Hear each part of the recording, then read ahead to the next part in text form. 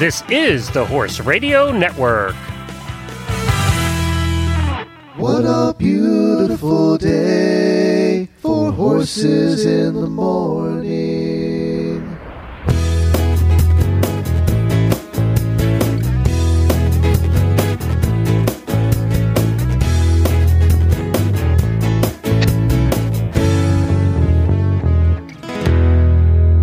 Well, good Wednesday morning, everybody. I am Glenn the Geek in Ocala, Florida.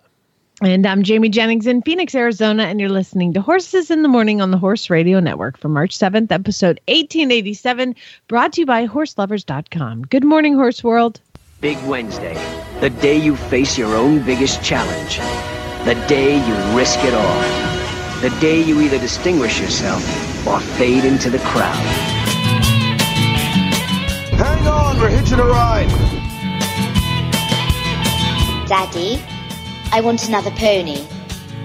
I put 40 hours in this weekend, man, it's only Wednesday. I've been cussing this damn heat all day long, there's got to be another way. So I pick up my guitar and I write a song. Everybody hears and they sing along. Hey, hey, it's a heyday. Well, hello, everybody. Good morning, and thank you for joining us, or I guess it could be good afternoon, depending on where you are. I was just reading something, Glenn, and all of our listeners are going to understand this because this is a random thing. And I know I'm talking to you, Glenn, and Jemmy, who's producing today, and I don't have Jennifer to back me up, but I want to start a little list on our Horses in the Morning Facebook page because Horse Nation published something that's 17 random things that readers' horses spook at.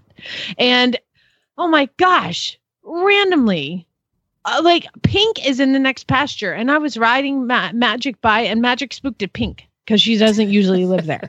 Like to the point I almost fell off. So horses are ridiculous. And that's how this works.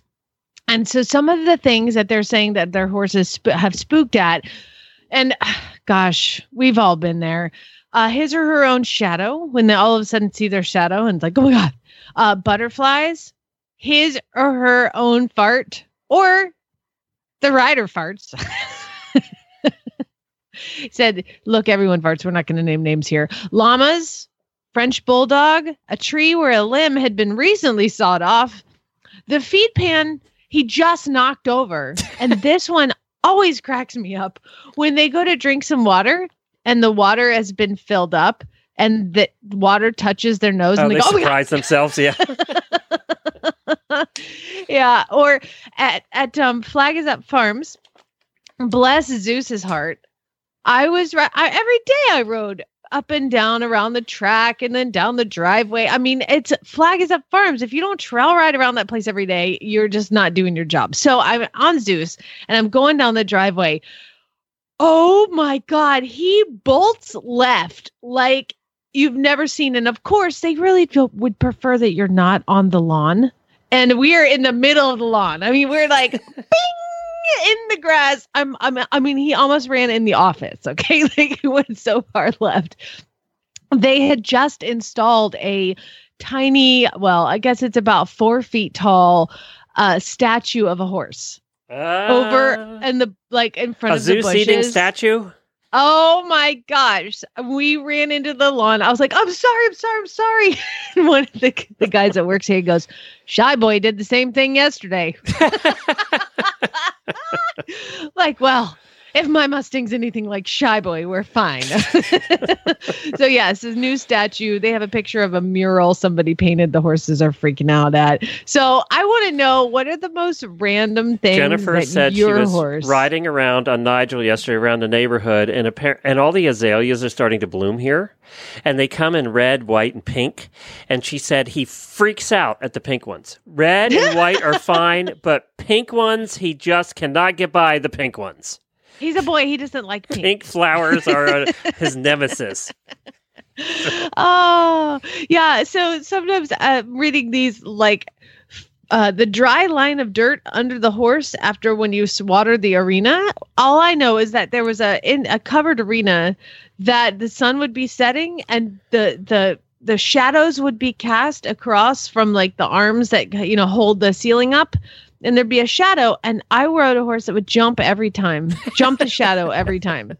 Like, it's a shadow. Don't jump it. I had a hell of a time with Scooter when we first started driving him, getting to go near the yellow line in the middle of the road. I couldn't get him to go near the yellow line. We had to practice.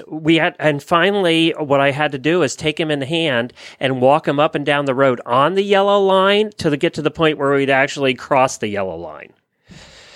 Yes, the yellow. So, a friend of mine is a eye doctor for horses, like an equine ophthalmologist or just animal ophthalmologist, and she said that horses can see yellows and blues the most, which explains Scooter, but does not explain Nigel and the pink flower. No. I don't know what that is. So I'm going to start a post. Maybe Jimmy, I'll start a post and see what are the random things that your horses spook at. And that was on horsenation.com. But right now, Jimmy, tell us what's on today's show. I mean, wow, I thought I had my issues. Jeez Louise. All right, here we go. On today's show, Benoit Blanchard gives us a skinny on Equisense motion girth sensors in the Purina Mills Health segment. We have a brand new study show to confuse the heck out of us. Rachel, who went to vet school in Slovakia, pops in to share what she's up to now. And Jamie reads the first half of chapter 22 of the Opium equation, so you don't want to miss any of it. Oh, it's juicy. Woohoo! I can't Might be wait. a little juicy. It's a packed show as always today, guys. And speaking of today is National Cereal Day, and I've already celebrated with a bowl of Cheerios. Winning! Oh, yeah, I had a bowl of cereal, too. I guess I didn't even know. How did I know? Yes, perfect. You're absolutely it's now just 7:00 here, so I haven't had a dang thing to eat. But I had coffee. Daily Winnie time.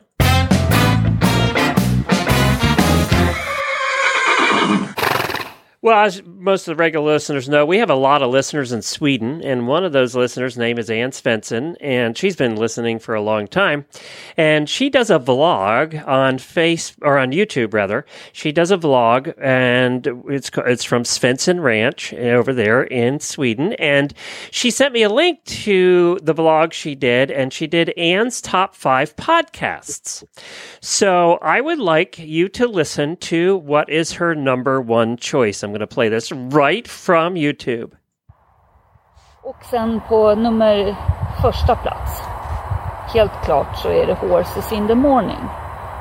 Den podcasten har jag lyssnat på i många år och känt mig jätteinspirerad av att göra olika saker också online. För att, okay, did you get that, Jamie? I got every word of it. It was amazing. What the hell did she say? Well, that's what I asked her, because I said, well, thank you very much, because on the screen, on her video, it actually says 1, Horses in the Morning, and those are the 4 words I understood out of all of that. So what she said, and she translated this for me and wrote it all down and sent it to me. She said, on place 1, of course, Horses in the Morning. I like how she said, of course, it's Horses in the Morning, like it wouldn't be anything else. I have listened to it many years, and it has inspired me a lot, even on doing things online like this vlog. If you have not listened on Horses in the Morning, you really need to do that. They broadcast live every morning, Florida time. For us, it's 4 or 5 in the afternoon. Most of the time, it is Jamie and Glenn that hosts. On Tuesdays and Thursdays, they have some different theme shows. I personally love the babble between them. So, babble. I like how we babble. Jamie does say what she feels, and I think it's very liberating. Especially in the horse world, where we often limit ourselves instead of talking to each other and learn more to find inspiration in each other's differences. Well, we are certainly different, so that's true. That's really actually an incredibly high compliment. So that's what I've been trying to do, especially recently, in light of things that have been written that I wrote and I can't talk about here, but that is an unbelievably high compliment. Thank you so much. I thought it was too. All People does not do the same things. Under Horses in the Morning, there is a corporate group that's the Horse Radio Network, and they have many different shows, blah, blah, blah. There is so much material to listen to. They've been around for many years, and they are live every business day. So if you have not heard them before, you really need to do that. Everything is in English, though, so you do need to understand English. That is true. Yes. But what a great compliment from Anne, and thank you so much for promoting us over there in Sweden. We really appreciate it. We have a lot of terrific Swedish listeners, and I wish we would have understood a word you said because it sounded so pretty. It was beautiful. Yeah, it sounded pretty. We're huge in Sweden. My daily Winnie this is just epic awesomeness. Like, I do silly daily Winnies, but I also wanted to point this one out. Rick Porter, who I have sent all of his information over to Denise to book him as a guest. He's kind of a big name. He is the owner of Fox Hill Farm, which has owned champion top racehorses such as Songbird, Havre de Grace, Hard Spun, Round Pond, 8 Bells, Jostle. So all of these, he's really, really huge name in racing. And he just has started what's called the NTWO, which is the National Thoroughbred Welfare Organization. And what they are going to do is oh my gosh, they're going to find all the horses that are in the slaughter pipeline, the race horses that have been in the slaughter pipeline, and they are going to take them. And they are going to, this whole feedlot extortion he likes to call. How do they find them? So what they're planning on doing is like hiring people to go to each auction. And just look for thoroughbreds? Well, what they're kind of like their big plan. Yeah, look for thoroughbreds. So let me back up. Apparently, he and a bunch of other racehorse people, including Rosie Dempravnik, she wants to help the horses in Louisiana. So they went to, and this is Victoria Keith, who is the executive vice president of Fox Hill Farm. They went to one of the auctions in Louisiana, and it's called Dominique's Livestock Auction in Baton Rouge. And Larry Jones and George Barnes, Larry Jones is a trainer, and his assistant George Barnes also went with him. And the story was by Victoria Keith, and she tells a story about going to Dominique's sale barn at 11:15. Sale starts at noon, and they were walking around the old wooden barn with pens of cows and goats and horses. And then they went into all the horse pens and looked for thoroughbreds. And they said, and then this truck came in and then opened the gate, and they basically cattle prod the horses through these things, and they still had racing plates on. One of the horses, a 6-year-old mare, raced at Delta Downs like the week before, and another one had raced 2 weeks before. And these are the horses that still have their racing shoes on, and they're just sent out to this auction. So they bought them all and they sold them, bought them and saved them. But there was one killer buyer in there, and so at one point they couldn't get one of the gray mare out of the pens to run down through the auction, and they fashioned a winch and they were whipping it and hitting it with a mop, and Rosie Pravnik caught the whole thing on video. So they're trying to basically bring light to this horrific thing that's going on in all of these auctions and these sales. And so what they want to do is, and providing an example how the organization will work, he said, I found the perfect person to be the track agent at fairgrounds. And they want to go to the executives at fairgrounds. They told them about their program, and they are trying to sign up tracks to be member tracks of the organization, which means they, number one, have a no slaughter policy. And then they have an agent who is going to interact with all the trainers to offer assistance in rehoming the horses. And this agent, because all the trainers really care about is getting some money out of the deal. Well, not all of them, but a lot of them. Yeah. So they're going to ask that the track gives them X number of stalls to house horses for the trainers who are desperate to get the horses out of the stalls. Okay. So these trainers that you're talking about are like, I don't want this one. I'm going to send it to the auction. Yeah, no, they just want some money and they want it out of the barn. Basically. Exactly. Yeah. So they're going to go into these stalls because the track has signed up to be a part of it. They're going to send them to the barn number 12, which is the rescue barn. And then they're going to try to sell. The agent is going to sell these horses to anybody looking. So you want to go look for a racehorse that needs a home. There's going to be a specific barn at the racetrack that these people go to. Oh, you'll go to barn 12. You can look around and pick one and buy one. how awesome would that be for those of us who maybe don't have connections in the track? Now, where are all these horses going to go? So what they're saying is they're going to house the horses for anybody who would like to buy them or adopt them. And then 20% goes back to this organization, NTWO. And then the rest of the money goes to the trainer who sold it or the owner who sold it.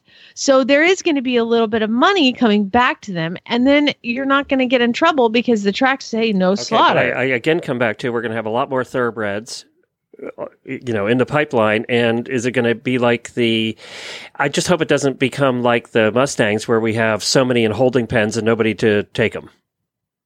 So they're addressing all of that. And what they're trying to do, there's a woman named Amy Paulus who takes horses off a turfway and places, and she places about 600 horses a year, selling them to sport horse trainers and riders. I don't know. But basically they want you to turn the horse over to the agent. The agent comes to the barn, takes photos and videos, and posts the horses for sale on the website. The organization takes 20% commission. The remainder goes to the owner or trainer. And basically, they can't refuse any horses. If you like this Amy Paulus chick, they're trying to you do what she does. She can refuse to take certain horses, but they can't. So they'll have more expenses. So they may find themselves, they said, handed horses that require euthanasia or require medical care or require X, Y, and Z, and they're happy to do it and they're willing to do it. And they're going to team with people that have, the pastures and the money. And it's really, it's just in the infancy, but what a fantastic thing. I want to get a horse off the track. I can go to this specific place and look at the horses that they have. So I think that's kind of neat. And I think it's exciting, and anything to get these horses out of this pipeline. And it's not just thoroughbreds, but at least somebody's doing something about it. Good. There's groups that go rescue Mustangs, and there's this article that they posted on the Blood Horse. Oh my God, it breaks your heart. By the way, we did have her on. She was on January 8th. We had her on, and she talks about how she rehomes the thoroughbreds. So if you go back to January 8th show, okay. So they're trying to do what she does, basically. And she does a lot. She pumps them out. She gets them going. 600 a year. I know. She sells. And she sells them only for like 1,500, she takes a commission. Anyway, so that's what they're going to try to do, is kind of do what she does, but in a different way, involving the track as opposed to the trainers at the track. So it's pretty awesome. Cool. So what I want to get, sorry, I know that was like a long Daily Winnie, but I really would like to get Rick Porter on, and even Rosie, to talk about this, because this is something that's important to all of them, and them telling the story of going to the sale. If you guys want, I can post the link to the blog on our Horses in the Morning Facebook page as well. So I'll do that next. All right, sounds good. Well, next up, this week's health segment is brought to you by Purina Mills. Greatness never ages, so help your senior horses live their best lives with Purina Equine Senior Horse Feed. It has ActiveAge, a proprietary prebiotic proven through years of research to support a senior horse's aging immune system. To learn more, visit purinamills.com/ActiveAge. All right, so our guests today are both going to be on Skype, which means that we have to call them live, which means anything can happen. So I'm going to try. How did we determine we say his name? Jemmy, you said it so beautifully earlier.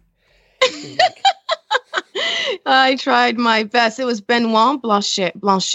Look at her sounding all Benoit French. Blanchard. All right, we're trying to give Benoit a call now, talking about something called Equisense Motion, which is, there's a lot of new tech coming out for the horse world. Hello, Benoit. Yep. Hey, it's Glenn and Jamie from the Horses in the Morning show. Welcome to the show. Yeah, nice to meet you. Thank you for coming on. We're going to talk to you a little bit about Equisense Motion, and this is something that is very exciting. It's a connected sensor that you put on your girth. Tell us in your words what Equisense Motion is. So Equisense Motion is a mobile app with a connected tracker placed on the girth under the horse. And it allows riders to know more about their progress and the horse's welfare. So, for example, we track the gait symmetry. We track a lot of indicators about the horse progress. And also, we provide some tips and training programs to help riders progress and take care of their horses. So what I saw was that the company was founded by 6 equestrians who happen to also be engineers, designers, developers, and veterinarians. So how did you guys come together to develop this? Actually, we needed such a sensor because we were riders, and we saw in other sports that there were some technologies and solutions to be more effective and to have details about the practices.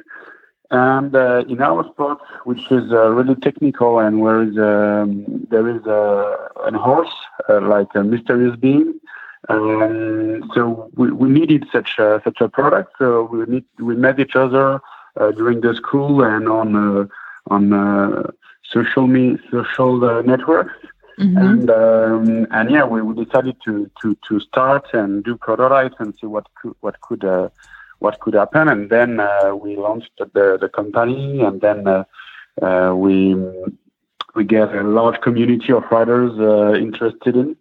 And now we are almost 25 people working on.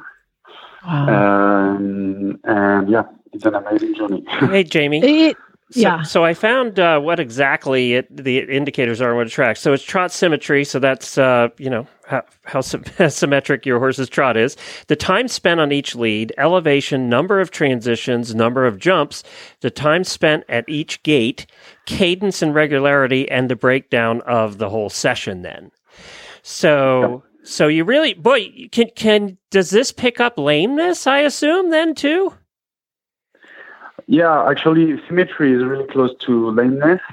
You can find lameness in several indicators, but it's the closest.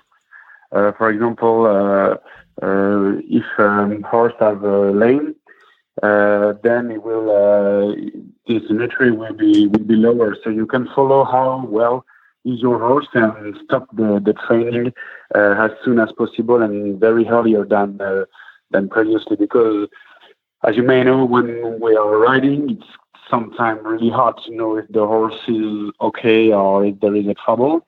So most of our users are mostly alone for training, and it's a great help for us to be able to stop the horses as soon as possible. Okay, so here's the deal. I just realized, Glenn, I need one of these. And when I'm going out to try horses for clients, I can just attach this and we can skip the pre-purchase that they always fail. And I can find out without spending all the money on the pre-purchase whether the horse is actually lame or not. Now, this sensor, it attaches, how does it attach? And where does it attach? Yeah, it's you can just place it with there is a little attachment, a leather attachment. You can just put it on your girth, and it stays under the horse. And then during the session, you have the data on your smartphone. So yeah, you can put it on every horses you have. There is no limit of horses, and you can track each of them. Does it answer your question?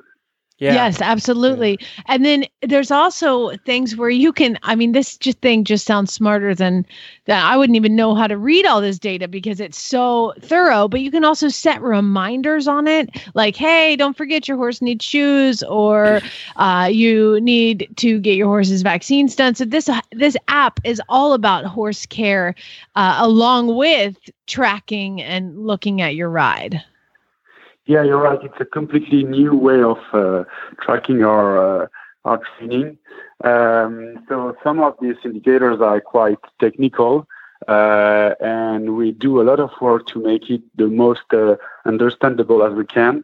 So we leave some little notes to explain what is actually each of these indicators, and then we try to put the best tips to help riders take these indicators into account and be able to adapt their training and progress with that new tool. And also we provide some exercises and training programs for each of these indicators. So, for example, if you want to improve the elevation of your horse while it's trotting, then we will provide you some exercises, and while doing them, you will see your progress. Now, does it? Oh my gosh! Does it store it then forever, so I can look back a year and say, okay, I can see how my horse has progressed. I did this training session a year ago, and now I did it now, and it's so much better this time. Yeah, that's it. Of course, there is a lot of things that enter in this measurement. So, for example, how is the field, how is the weather, how is your horse fitted. But it's a really great tool to follow your progress and how your horse is progressing. For example, for a young horse, the elevation can take like 1 centimeters per year. So I don't know how it's in inch, but yeah, it's really convenient to follow such progresses, and especially for riders who are mostly alone, or for whose who have few horses. It's really hard to remember what we've done several months ago, or how was the horse, or stuff like that. So now you have like a diary of all of what you've done and how your horses progress. Wow, this is fantastic. So is it on the market, and is it on the market in the US? Yeah, sure. We launched the product on Kickstarter in November 2015.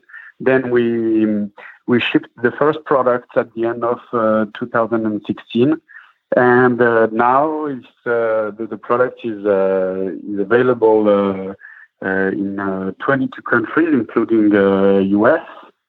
So you can go on our website, equisense.com, and you will find all the information needed. And it start to be, and we always improve the products, because we can just update the app and the embedded software. So even if we add some other indicators, and we are constantly adding some, you will be able to access to it. So, for example, we are preparing a lot of indicators about the jump, to be able to analyze the jump, the cadency before the jump, the flying time, and stuff like that. And all the people in the community will access to it. Fantastic. So you can go on. So if I'm on your website right now, I can just buy it off of your website? Yep, sure. Fantastic. That's Equisense.com. And you can check it out. They've also got some accessories and talking about the journey and being a part of it. So fantastic. This is amazing. Technology is amazing. I can't even believe it. So thank you. Thank you for coming on and talking to us, Benoit. We appreciate it. And best of luck and congratulations on your Kickstarter. That got an unbelievable 3.5 times the set goal. More than 1,000 people backed it. And you got awards on innovative businesses. You did a fantastic thing, and I'm excited to check it out further. Thank you very much. It was a pleasure to be with you. Thank you. Equisense.com, Equisense.com. Well, that is cool. And I was just looking on there. And I expected there to be, and I was surprised that there's no monthly fee. There's no subscription. Oh, so cool. You just buy it. And apparently you don't have to have your phone while riding, too. It just sends it to your phone. So you don't have to even have your phone on you. And why are Girths so much smarter than me? Like, I was thinking about this, and I was like, okay, if I read this, would I be so mad at myself? Like, gosh, I spent 4 times more on the left lead than the right lead. And, I was looking at that time spent at each gate. You really could design a program around what you see as a result. So you go, okay, next time I trotted too much this time. I need to do less trotting and more cantering or whatever. Or more walking. Yeah, that's right. My problem is I don't ever walk. Right. It's like, let's go. It's boring. So, yeah, I can see how that would be. We've had a lot of these kind of things, but they've all tracked heart rate. And pretty much that's all they did, right? Well, the other ones, too, were like full girths. And the problem with that is, like, What if you are in a dressage saddle or you're in a regular girth or you need, I use different girths for different things. I have a monoflap jump saddle. It requires a short girth. And so this is just something you put on any girth. And it's hard to How much believe is that it? It's 395 euros, which is about $4,100. Is that euros or pounds? No, that's euros there. And I think that's maybe around I don't know, Jemmy, 395 euros. What's that in dollars? I think it's probably around. I don't know. You can do the conversion right for us. I think it's around $500. $500. Yeah. $490.40. But then you could use it on any number of horses too, which is kind of nice because you just take it off one girth and put it on the other, which is the problem. You're right with the girth. If you have multiple horses and doing multiple different things, this is just Velcro on, Velcro off. It looks like. Yeah. And they do really have cool. brown and black. I would love to do it too. They I do can't have afford black it, too. It is neat. But if you're a professional rider, I can see why this would be handy. Like somebody like Emily, who rides 10 horses a day, and if she could track 10 different horses, and he's right. When they get down, when Emily gets 2 months from now, she doesn't remember what she did with that particular horse 2 months ago. Yeah. So I can see with professional riders. It tells you time spent in each direction. Like you spent 59% of your time going left. So, basically how unbalanced you are as and you have a rider. thoroughbred, God, you really should go more right. Strengthen it. All right. Do you know how to tell if your horse is a senior? If you've guessed age, you'd be wrong because not all horses age at the same rate. So how do you know your horse has entered their golden years? Well, you might notice gray or white hair around the eyes and muzzle, weight loss, low energy, decline in dental condition, or a choppier gait due to aches and pains. Chili. Yeah, poor Chili. Chili. I know, poor Chili. If any of these describe your horse, he or she might be a senior, and it might be a good time to start him or her on Purina Equine Senior or Equine Senior Active Horse Feed. They both have Active Age, a proprietary prebiotic proven through years of research to support a senior horse's aging immune system. With Purina Equine Senior, greatness never ages. To learn more, visit purinamills.com/activeage. That's purinamills.com/activeage. And I think in 2 months, that's the first time either of us have gotten through that ad without messing it up. So I'm really proud of you. Look at that. Great I job. said See, now I can't do it. See, you can do it now. Nope. And that's what you get. That's what I you get. Hey, I wanted to update you guys because I've been getting a lot of questions.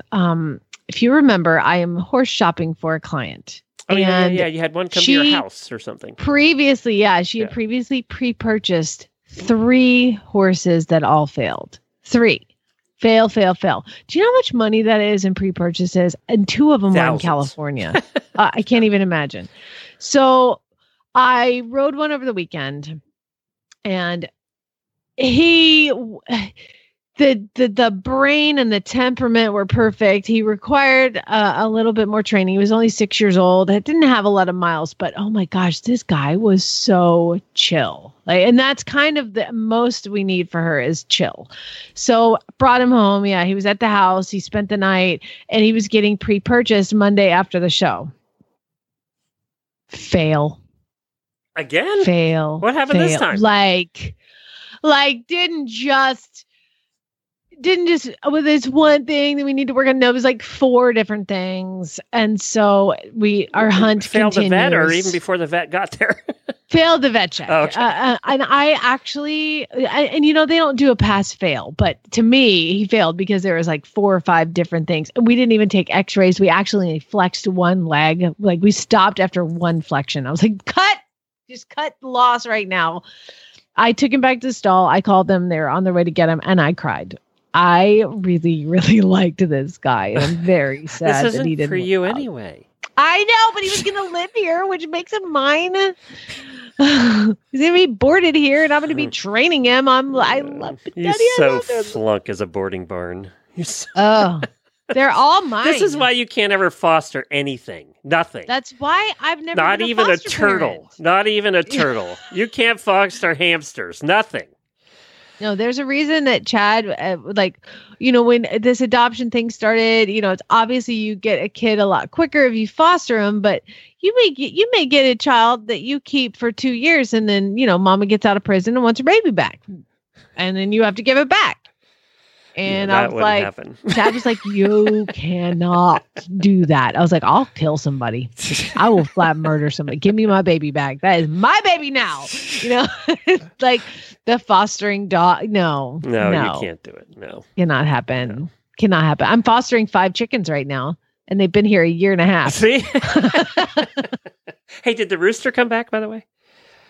No rooster sightings yet, but I said, it's like when you have a fish, a goldfish, and you put it in a tank. Did I explain this to you, Glenn? No, we never did the goldfish analogy. Okay, so when you have a goldfish and you put it in a tank, it just it grows to the size of the tank. Yeah, yep. So I took this to the mountains and I released him to the mountains, and I'm pretty sure that in about 6 months, no, I just released him. I was like, go buddy. In 6 months, there's going to be a 60-foot rooster that is going to be attacking the White Tank Mountains west of Phoenix. Because I released him with nobody. I'm telling you, he's still alive because he is awful. Like there's no coyote that would dare. And he's going to be marching down the mountain right alongside a 40-foot goldfish. No, he's just gonna have like red eyes, and he's gonna be like, "Where is she?" And he's gonna come and find me, and he's gonna kill me. Hey, Horse Lovers has. Well, I'm sorry the horse didn't work out. I mean, jeez. Oh, this is like so number 25 on the hit parade. Yeah, and so she even canceled her lesson yesterday. She's like, "I just can't. I need a break."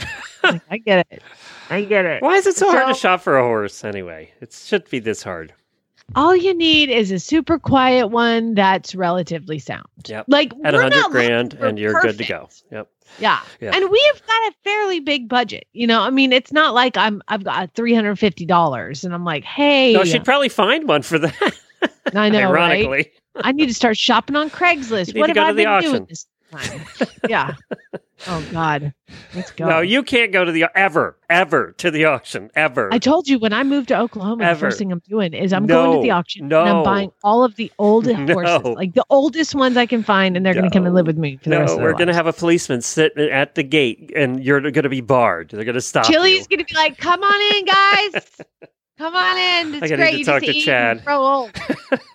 Yeah, he doesn't. He's not on board with this yet. No, I don't think so. Yeah, having had an office right beside New Holland auction, which is like the most notorious in the country, you can't do it. No. I'm going to look on Craigslist right now.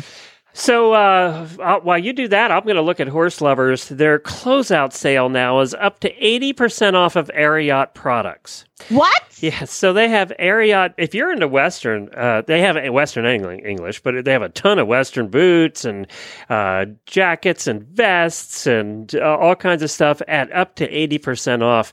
So here we have Ariat. This is their English boots. The Pamplona English boots marked down from $495 to $181. So yeah, we're talking big savings. We're talking cowboy boots marked down from $169 to $70 or $60.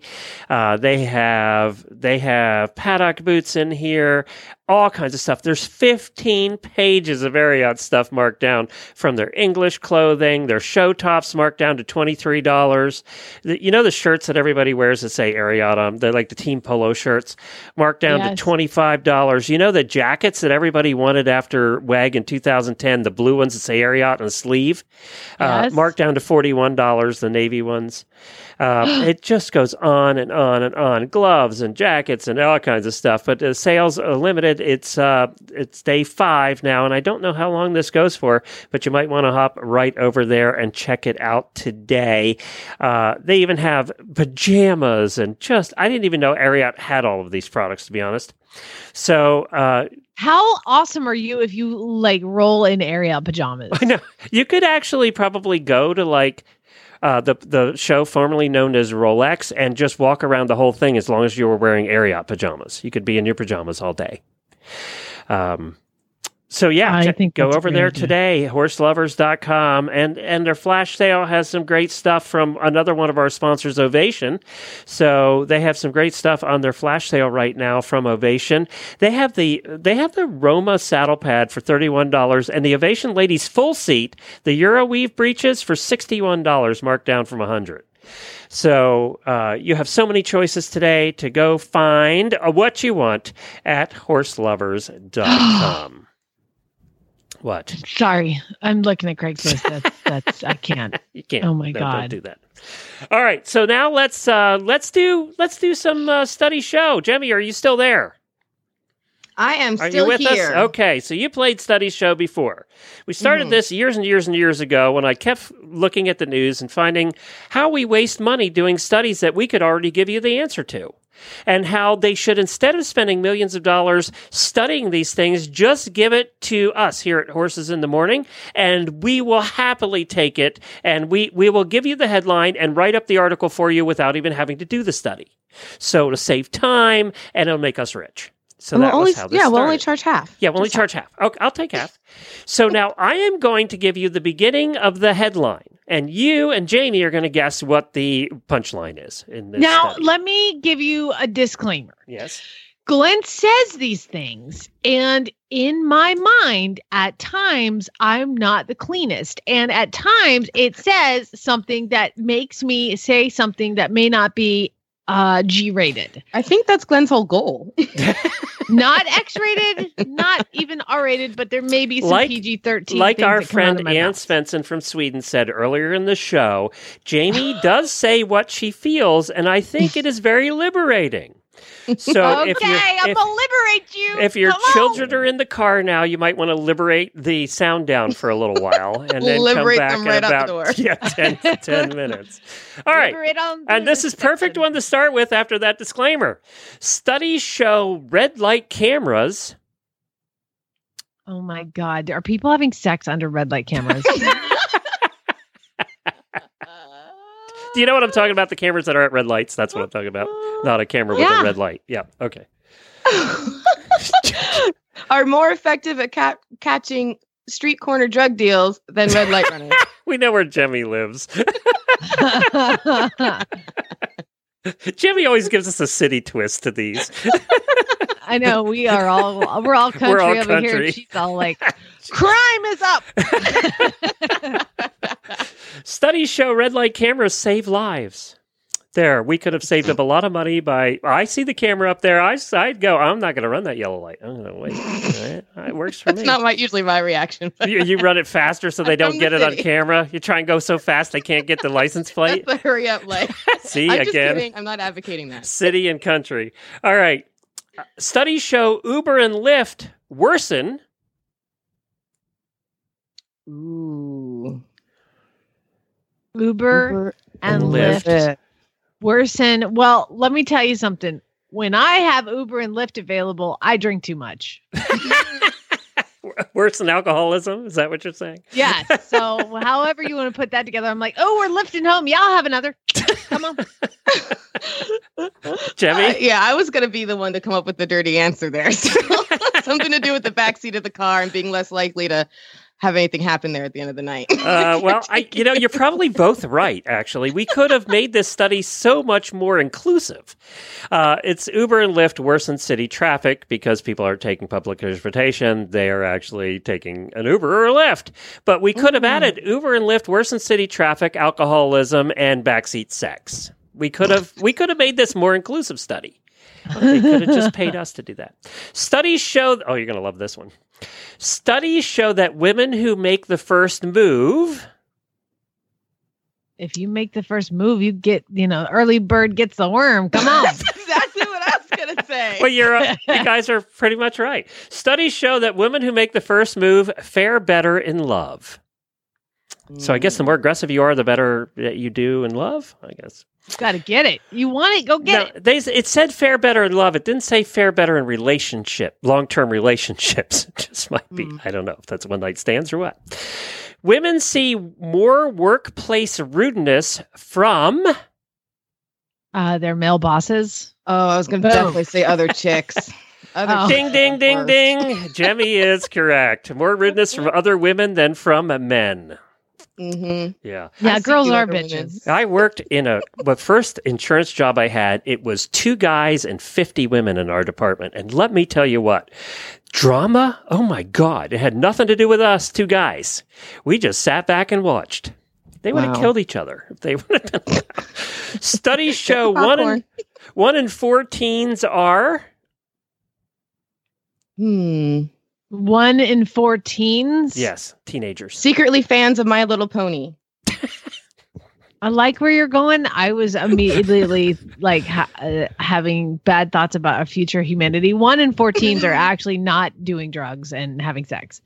Well, you're But that means that 3 out of 4 are, Jamie. I know. Very optimistic. jeez, you guys are both doomed for your children. Studies show 1 in 4 teens are sexting, so you were almost right, except the number was lower.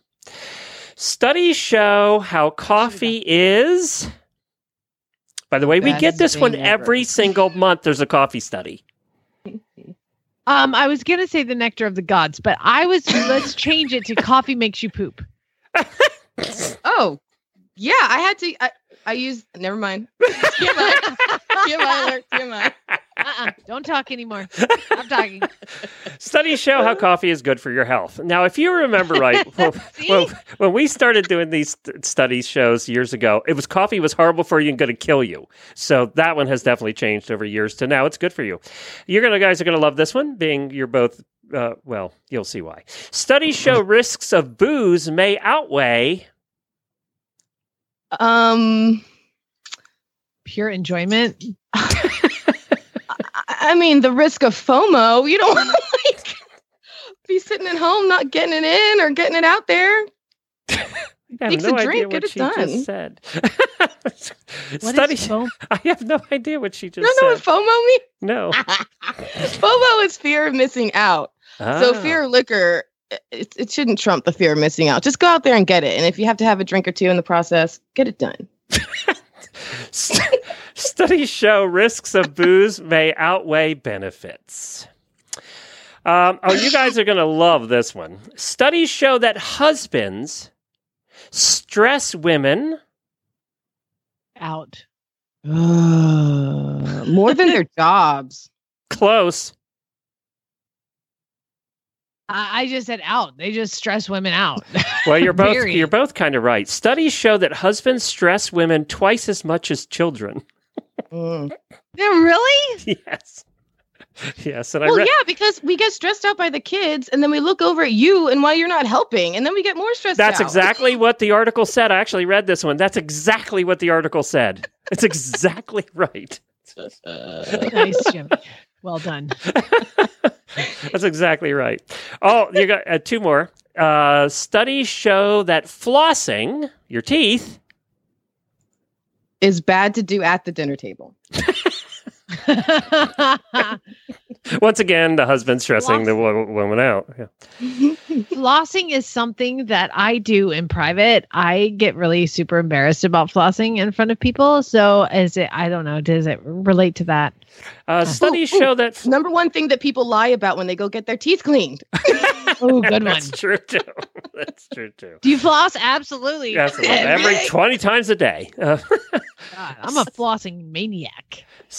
Well, then you're wasting your time because studies show that flossing is likely a waste of time. Oy vey. Did you know that the floss industry is a $2 billion a year industry, and there's no proven study by anybody, apparently, according to what this study said, that flossing actually does anything except clean your teeth. So, But isn't that a good thing? I think it's a good thing too. I'm not arguing with you. If that's the only benefit, it's probably a good one.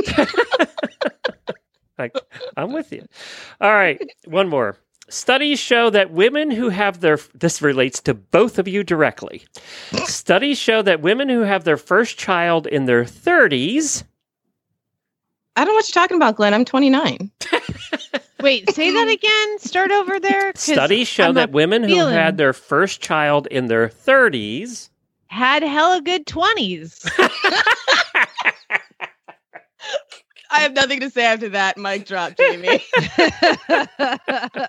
Well, you guys are both going to be happy with the actual answer. Well, that was an actual answer, but this actual answer too. Studies show that women who had their first child in their 30s live longer. Because you had a hell of a good time in your 20s. You had a hell of a good 20s. So a couple of these studies actually benefited you both directly. There we go. Yeah. Except for the whole booze thing, which, you're not going to listen to anyway. So we're good. All right. Let's take a break for a song. I have one from Lexi Larson called Good Memories, and then we're going to be back with more show. We have an update from Rochelle, who lives in England and who we talked to many times before. We're going to get an update from her. And also, we have the book. We have a lot more coming up.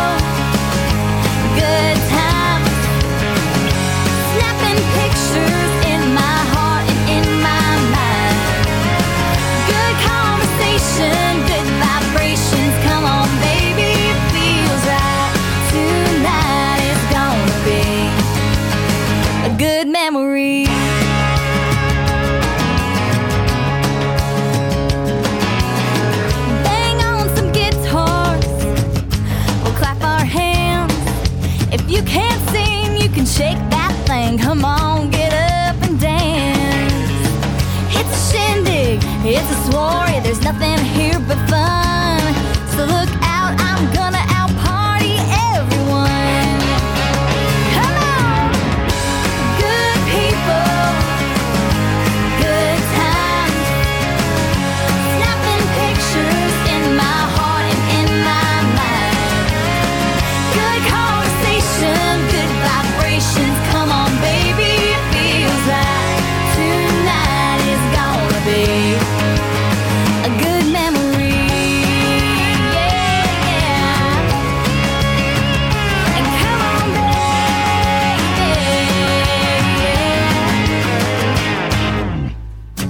Good people, good times. Snapping pictures in my heart and in my mind. Good conversation, good vibrations. Come on, baby, it feels like tonight is gonna be a good memory. Yeah, yeah. A good memory. Woo!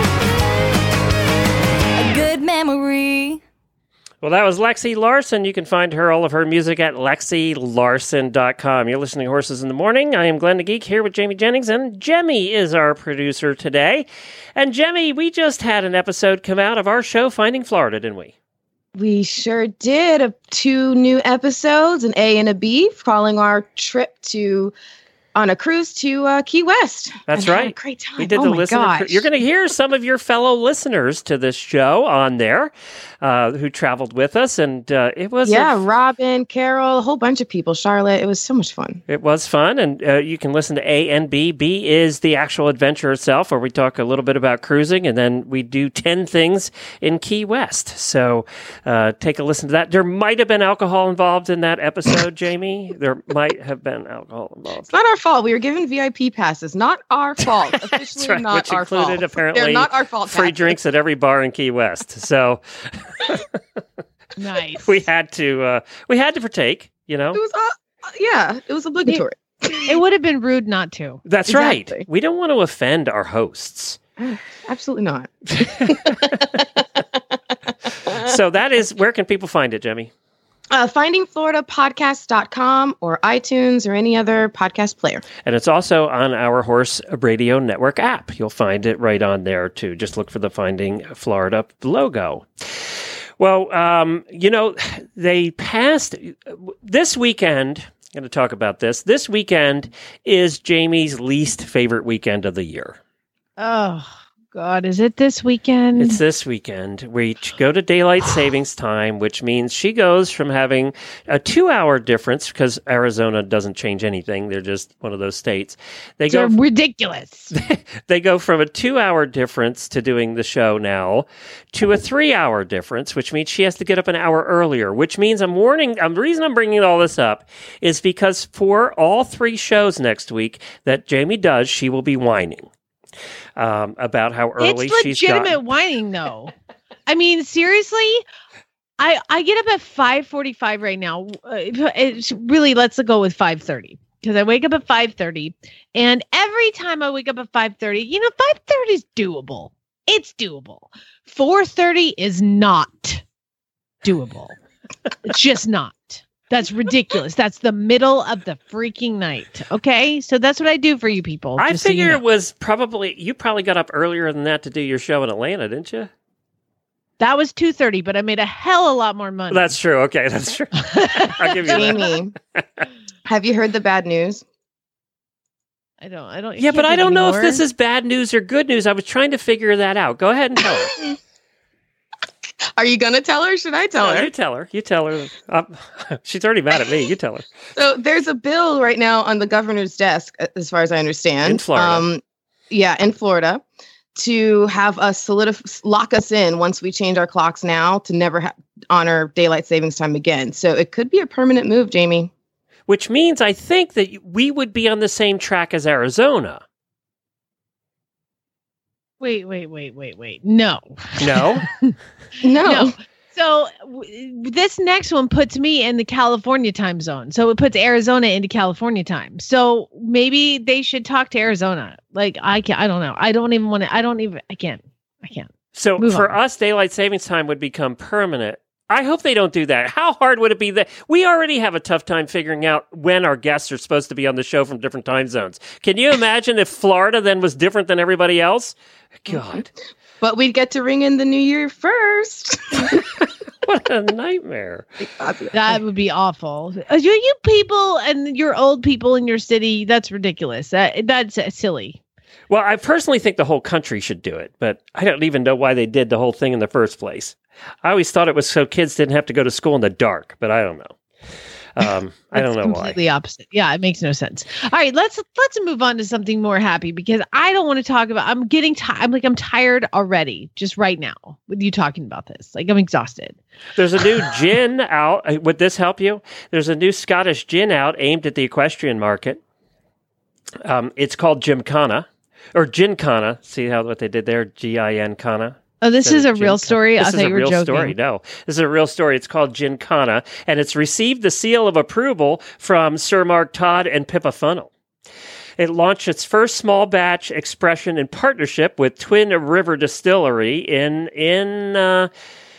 Scotland.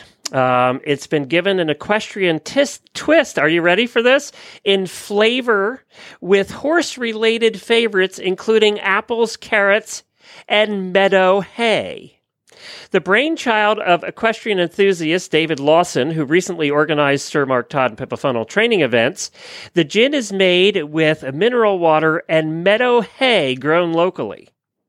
So apparently, it has a wonderful aroma of summer meadow from the hay, while on the palate, the apple and carrots hit your taste buds when you take a sip.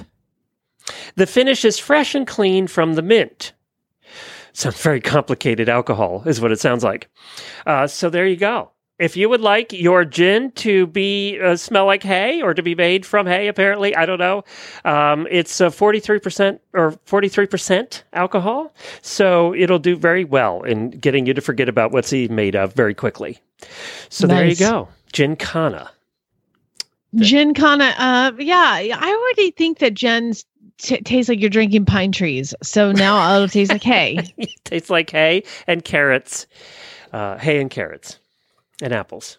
Sounds good. It sounds like all the flavored bootleg whiskey they're making in Tennessee now, where they're making them taste like apple pie and all of that. Moonshine. Yeah. Yeah, that's what it tastes like. All right, let's try and call our next guest. See how we do at this. And I'm interested. I can't wait to find out what she is up to in the world, because this is Rochelle, who we talked to when she was going to vet school in Slovakia. Many times. We followed her for a long time, but we haven't talked to her in forever. So we're going to have to get her to backstory a little bit and then tell us where she's at. Hopefully we can get a hold of her here. Although she's not showing, she's on. Rochelle, again, time zone. She probably thinks that we're changing time. No, wait, doesn't other countries change times different than we do? Yeah, but I mean, we went over this morning, so she may be a veterinarian, but I don't think she can tell time. So let me maybe she's like in an emergency right now. That is one of the problems. See, I don't think that's even the case, because she's an emergency vet overnight shift, which I can only imagine what you see in the overnight shift of an emergency. Well, you don't know where she is. It could be the middle of the night. Hey, while you're trying to find her, I was listening to go ahead. Is she here? No, not yet. Okay, I was listening to... Rochelle, are you there? Hey, I'm here. Hey, there she is. I'm hiding.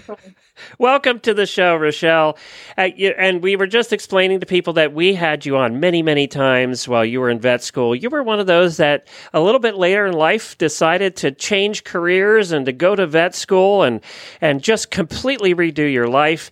And you ended up doing that in Slovakia, where you didn't understand a word of what they were saying, which had to make vet school all that more interesting. And now you're back to your home country of England, and we want to hear, number one, did you become a vet?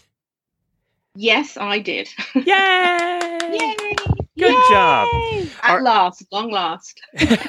And are you now a small animal or large animal vet?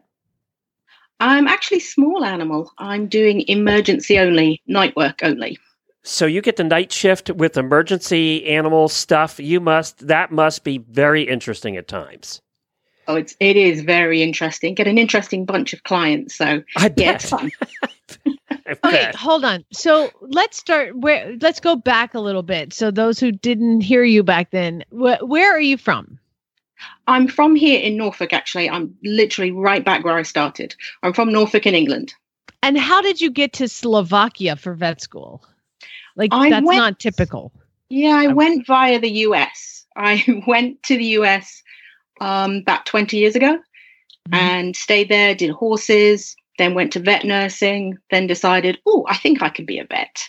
And then while I was in vet school, had a not in vet school, while I was applying, had a bit of a family oops. And so decided I needed to be closer to home. So I picked a school in Slovakia to go to, and it all worked out really quite well, luckily. Can I pry on the family oops? Does that mean you had a kid? God, no. I just laughed at that too, Rochelle, actually. God, no.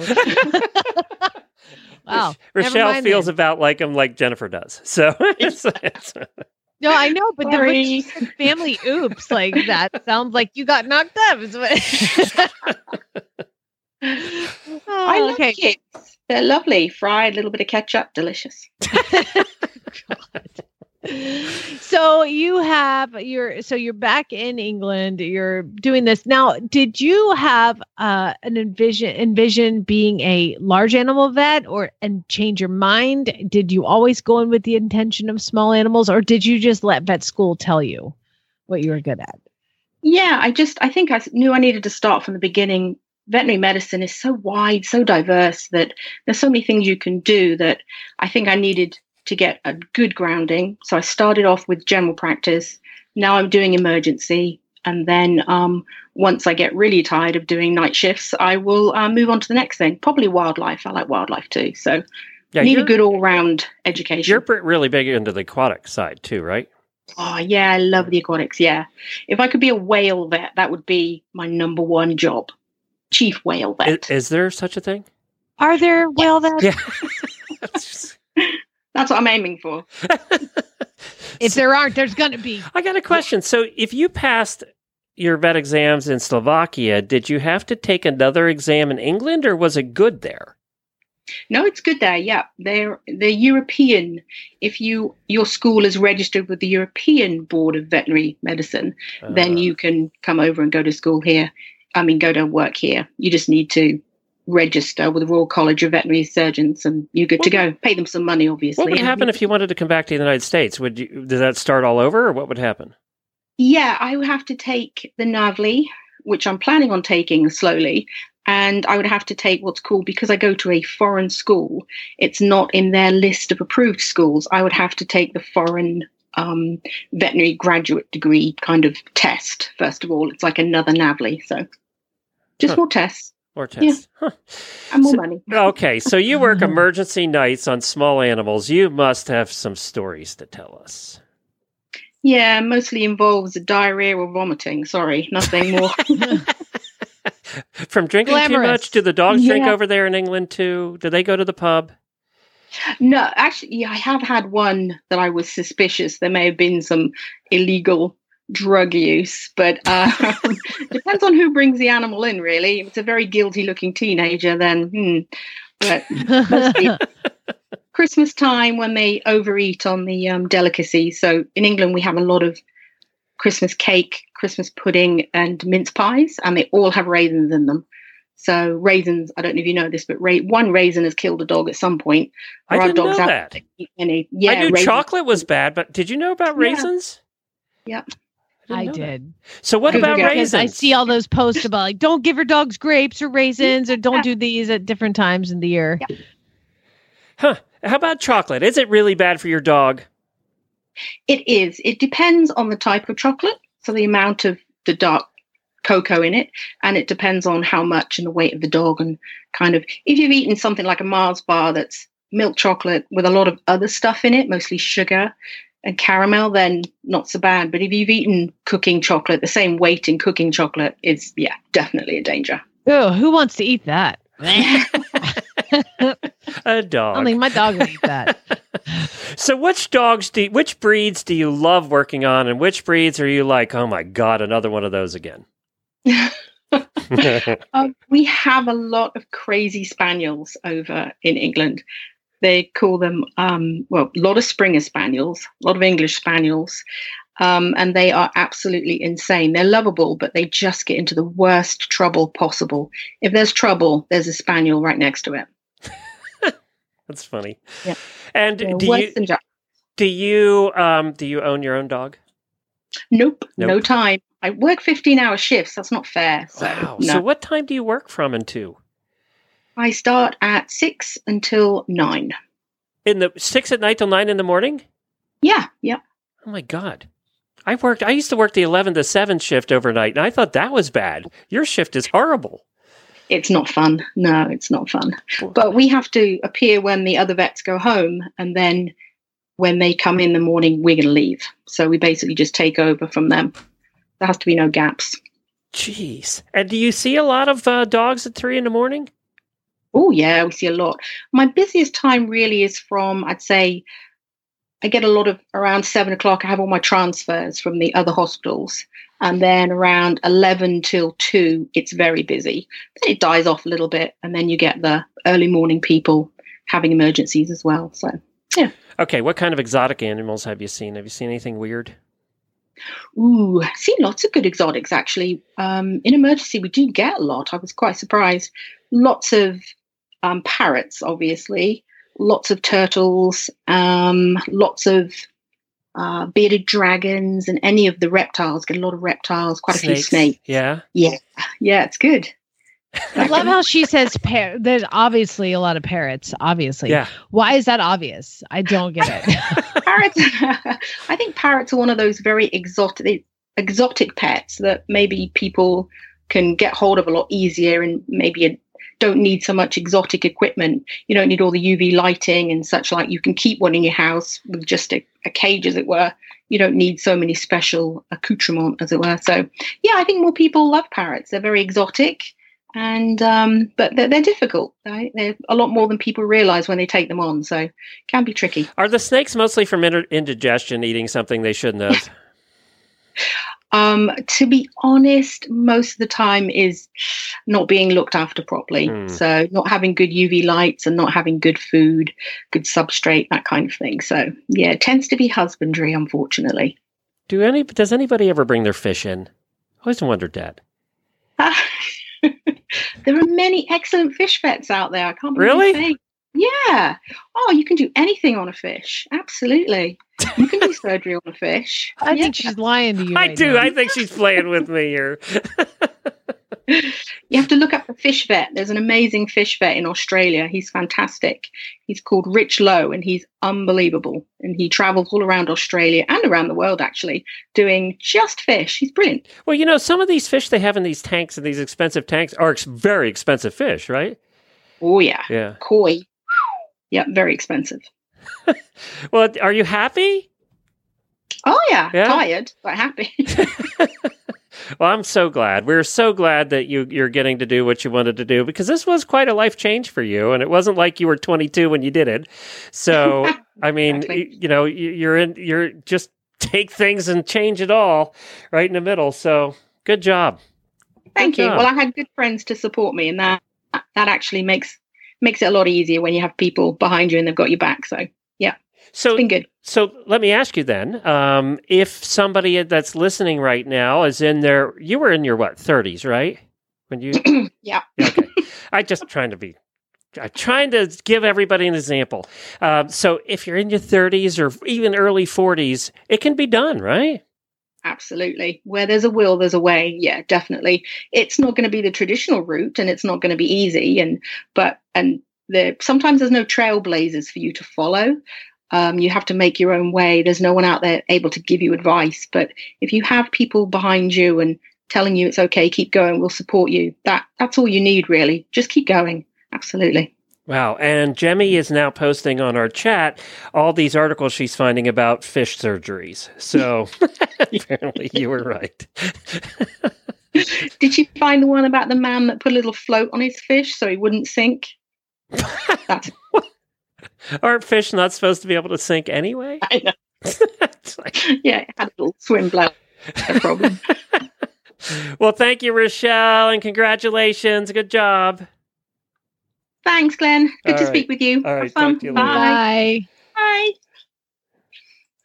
That is an inspiration, though, isn't it? Absolutely it is. I mean, Chad actually, he's like, why didn't you go to vet school? You should go to vet school. You should go to vet school. And I said, I would love to go to vet school and I would love to be a vet, but you would never see me again. Right, exactly. Exactly. The job, I mean, she's working all night long, like crazy. 12-hour shifts from 6 at night till 9 in the morning. Ugh. That's just ridiculous. All right, so let me, That's before more we than get to 12. the book, which we have to do the next half a chapter, I guess we're doing chapter 22. There was a post on Auditor. We haven't talked about this, so I'm going to cut you off guard. There were a couple of our listeners and auditors who were interested, because you've talked so much about doing the Monty Roberts courses, the introductory course, and maybe becoming a Monty Roberts instructor over time like you're doing. And there was a lot of confusion about how to do that. And their website is not super clear on it. So if you're going to give everybody a Reader's Digest version of what they should do, what would you tell them? If they want to be a Monty Roberts instructor or take the courses. Well, I mean, the courses are all listed at montyroberts.com. There are different things. There's the first thing you have to do is the intro course.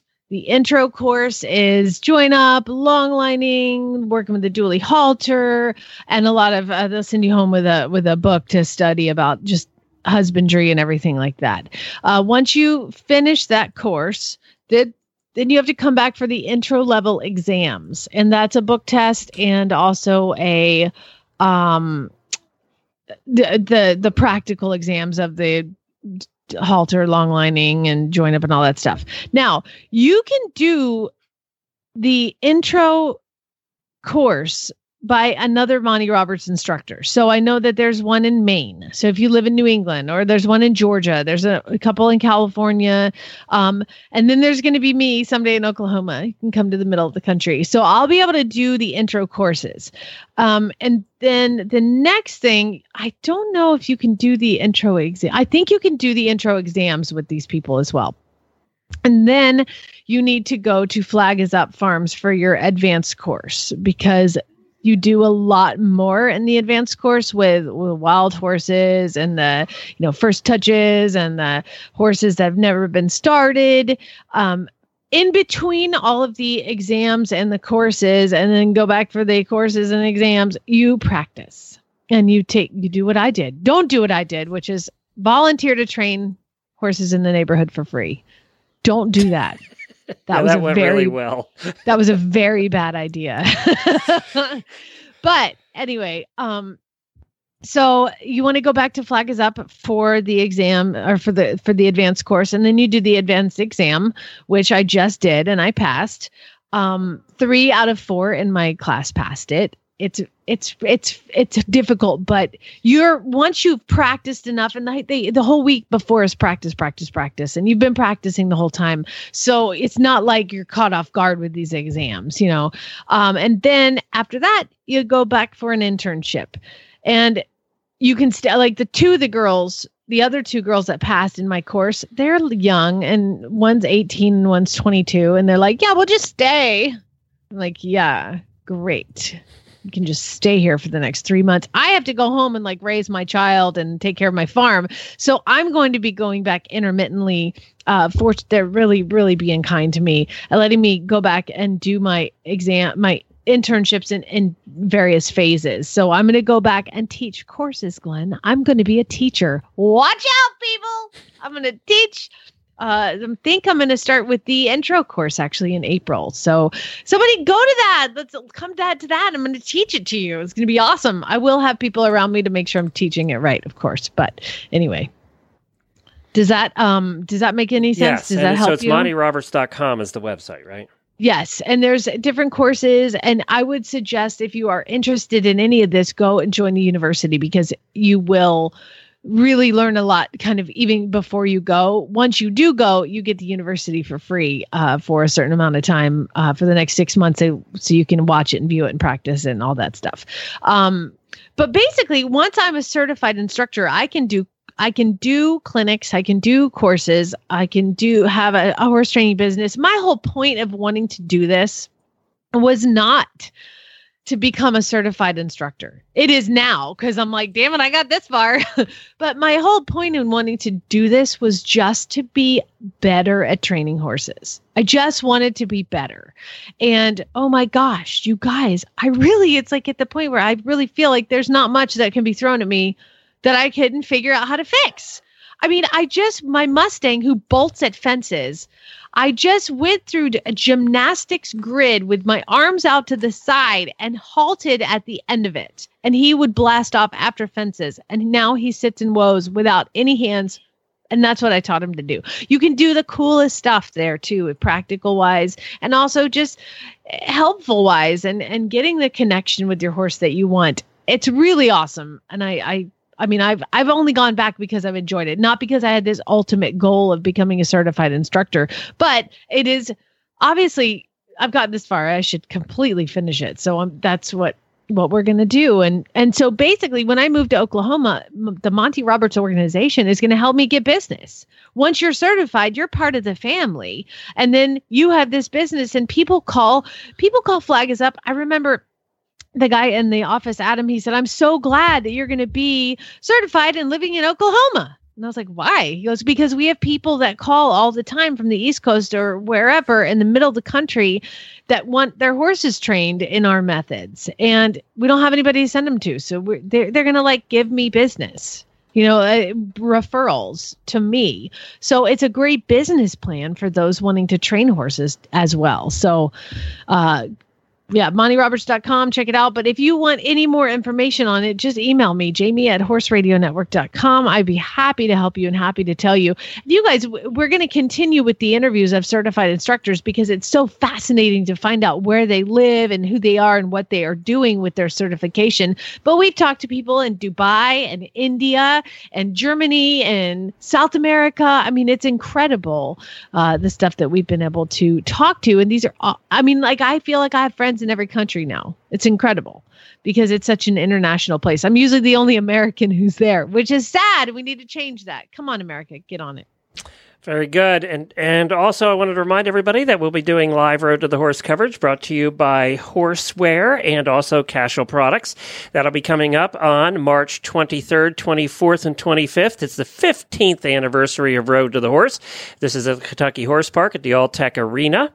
There'll be 8,000 people there for 3 days watching, and Tara Carter and Jennifer will be there covering the event this year. We'll have 2 live shows in the mornings on the 23rd and 24th, the usual Horses in the Morning, special Saturday edition. And then Sunday, we'll be doing 4 hours live where we'll be covering the finals that they do, the obstacle course and the freestyle and all of that. And we'll be covering that. We'll have some special guests showing up. There's a lot of terrific competitors this year. It's going to be a lot of fun. And we thank Horseware and Casual Products for their continued support of our coverage at Road to the Horse. And I think Jennifer and Tara are looking forward to doing the coverage for you again this year. Well, let's thank you, Jemmy. Don't forget, Finding Florida. Latest episodes are out. If you want to hear all about our cruise, the Horse Lovers Cruise, and also our stop in Key West, you'll find it at findingfloridapodcast.com or on the app. So thank you, Jemmy. And Jamie, you're going to take it away with chapter 22 of the book, and we're going to hear about that right now.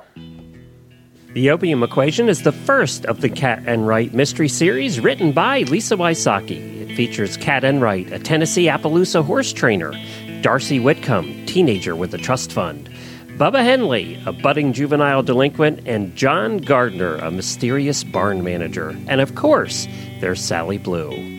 Thank you to the publisher Cool Titles for allowing us to read this book. If you want to read ahead, all 4 books in the series are available in stores and online everywhere, or at lisawysocki.com. Chapter 22. Western Hills Cemetery is enclosed on 3 sides by a 4-foot stone wall that was most likely a 1930s WPA project.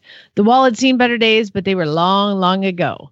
The 4th side of the property featured a slightly lower wall with a wide gap on the left. The gap was bisected by a gravel drive that wound through several side roads and eventually circled around and led back out to Highway 100. It was an old cemetery. Many of the crumbling markers decorated graves that had been there for over a century. Old Nashville names such as Harding, McGavick, Robertson, and de Monbrun were prominent on the larger stones. And even though the grass was meticulously mowed, the paths carefully swept, the entire graveyard had a desolate air. It had a feel of incurable shabbiness. Only in the far right corner did the feeling lift, giving way to newer marble headstones that you didn't have to squint at to read the inscriptions. It was in this area that Glenda's grave had been dug. And now she was about to be lowered into a black lacquered coffin that was covered with a blanket of large white roses. For obvious reasons, the coffin had been closed during this morning's brief period of viewing, with a heavy veil of prickly rose discouraging even the nosiest of neighbors from the tiniest urge to peek. I wondered about the choice of cemetery, but Adam said many generations of the Duprees were buried here, and I think if I had Dupree money, I'd send it over a little to spiff up their graves. Despite the short notice, the Hollywood contingent had turned out. Morgan Fairchild, a longtime friend of Glenda's, was there. She looked fabulously beautiful and blonde. Bill Royce, a writer and casting director I'd met at one of Glenda's parties, stood next to her, as did Neville Johnson, Glenda's entertainment attorney. Someone told me that Warren Beatty sent the huge spray of lilies that stood next to the grave. River Road residents had also turned out en masse for the event. Even though Glenda hadn't quite fit in, and even though by virtue of her caustic personality she wasn't well liked, she had been born in the Nashville area and, like the prodigal son, had returned. When she was alive, neighbors all alternately bragged about the fact that she was a star and moaned that she was the rudest person ever. But now she had moved off to the hereafter and wasn't quite so likely to say something to piss anyone off. So all the neighbors were willing to let bygones be bygones and sink any differences along with Glenda to the bottom of the grave. I had not wanted to come. Let's get that straight right away. I don't like funerals and prefer to do my mourning in private. In fact, I felt like I'd already done my grieving, and there was of it Tuesday afternoon at the riverbank in the comforting fork of my favorite tree. But I knew in my absence would be conspicuous, and ever after, had I not shown up, it would have been added as to my name. I could just hear them now. Oh, yes, dear. This is Kat Enright, the one who didn't show up for Glenda Dupree's funeral. I tried to imagine Glenda peacefully at rest inside the plush coffin, but couldn't quite pull it off. It was easier to imagine her screeching in protest, banging on the gates of heaven, yelling for someone to return her to her living earthly body. I could just see St. Peter grabbing Glenda by the waist and dragging her kicking and screaming to her life review with the Creator. The thought almost made me giggle.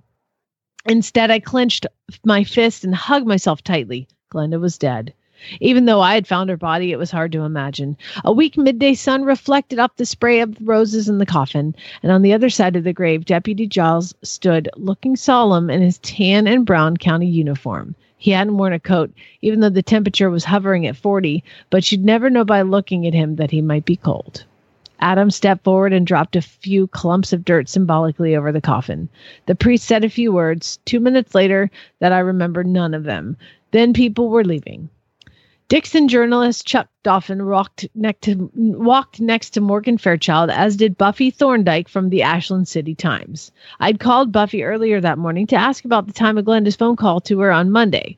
Buffy said it had come right before she went to lunch at noon. Buffy wasn't carrying a notebook, but I'm sure I'd read about the funeral in next week's paper. Carol Carson was there with her husband Keith. He must have flown in early this morning. I knew he'd been out on the road yesterday. I wonder if it was sinful to have lustful thoughts about your neighbor's husband while at a funeral, and I decided I didn't care. There was no way around it. He was hot. There were a few older dressed women in varying shades of gray that I assume were contemporaries of Opal Dupree. Hill Henley was there too, looking white as a sheet, no doubt realizing that the next funeral he attended could be that of his son.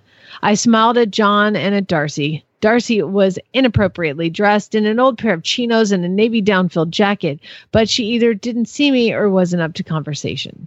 John ignored me, which was a disturbing sign for our ongoing working relationship. Okay, I've not been communicating well lately. I should have told John about the funeral in person rather than leaving a message for him. I could tell by his studious indifference that I would be the one to have to take the first step, but not here. Not now was the time. Adam and Opal, of course, had ringside seats, and I'd worried that Opal would be so overwhelmed in the funeral proceedings that she'd have one of her spells, but she sat still as a stone throughout the entire service. Most likely, she was heavily sedated. I, too, began to walk towards the parking lot, which was divided from the rest of the cemetery by an even lower stone wall. It was so low, in fact, that you could step over it in places where the top stones had fallen away. The media vultures, whose cameras had been relegated to the parking area, jumped into action as the mourners began to make their ways to their cars. Interest from the national press remained high, as I knew it would. I watched as one cameraman approached Keith Carson, and I felt a twinge of sorrow for Carol. The life of a celebrity did have its downfalls. Deputy Giles caught up with me, having agreed last night to take me to and from the service. While a civilian shouldn't be in a county car without reason, the deputy said that if he got any flack about it, he could call my presence close surveillance. It was either that or have John take me, and John was mad enough at me right now to bash my head in himself. My truck had been towed to a garage near Verna Mays, and I wouldn't be ready for another few hours. Goose's branch had done a number on my oil pan. Deputy Giles exhaled loudly as we got into the patrol car. You know, Miss Cat, I should have taken my dad up on that job at the co-op. Life would be a lot simpler. Find the right bag of feed, load it up, make change, and you're done.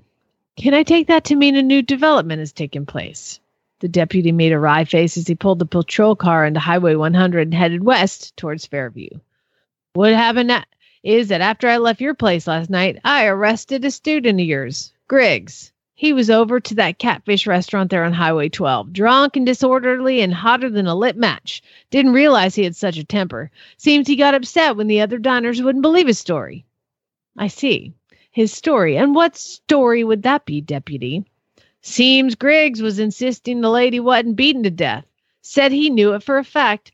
Had it from a good source that she died from asphyxiation and not from head wounds. Why would Robert say that, I wonder? Could he have killed Glenda? Maybe, but I just could not fathom it. There had to be another explanation. Poor Robert, I said, shaking my head. I don't know him well, but he's always so remote. I'm not surprised, he snapped. He keeps everything locked up inside. Yeah, said the deputy. There's only one thing, though. I looked at him. You can't mean that Glenda... Bingo. Ms. Dupree choked to death on her own blood. Time of death was late Monday afternoon, give or take a couple hours either way.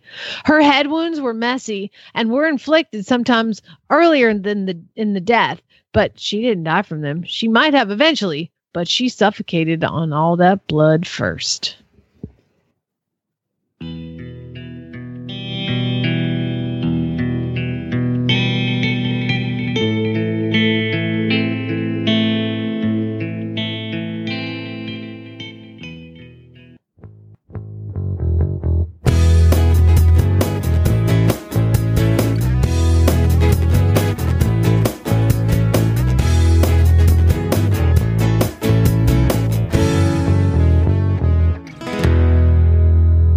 Oh my God, how did Robert know? Who told Robert that she died?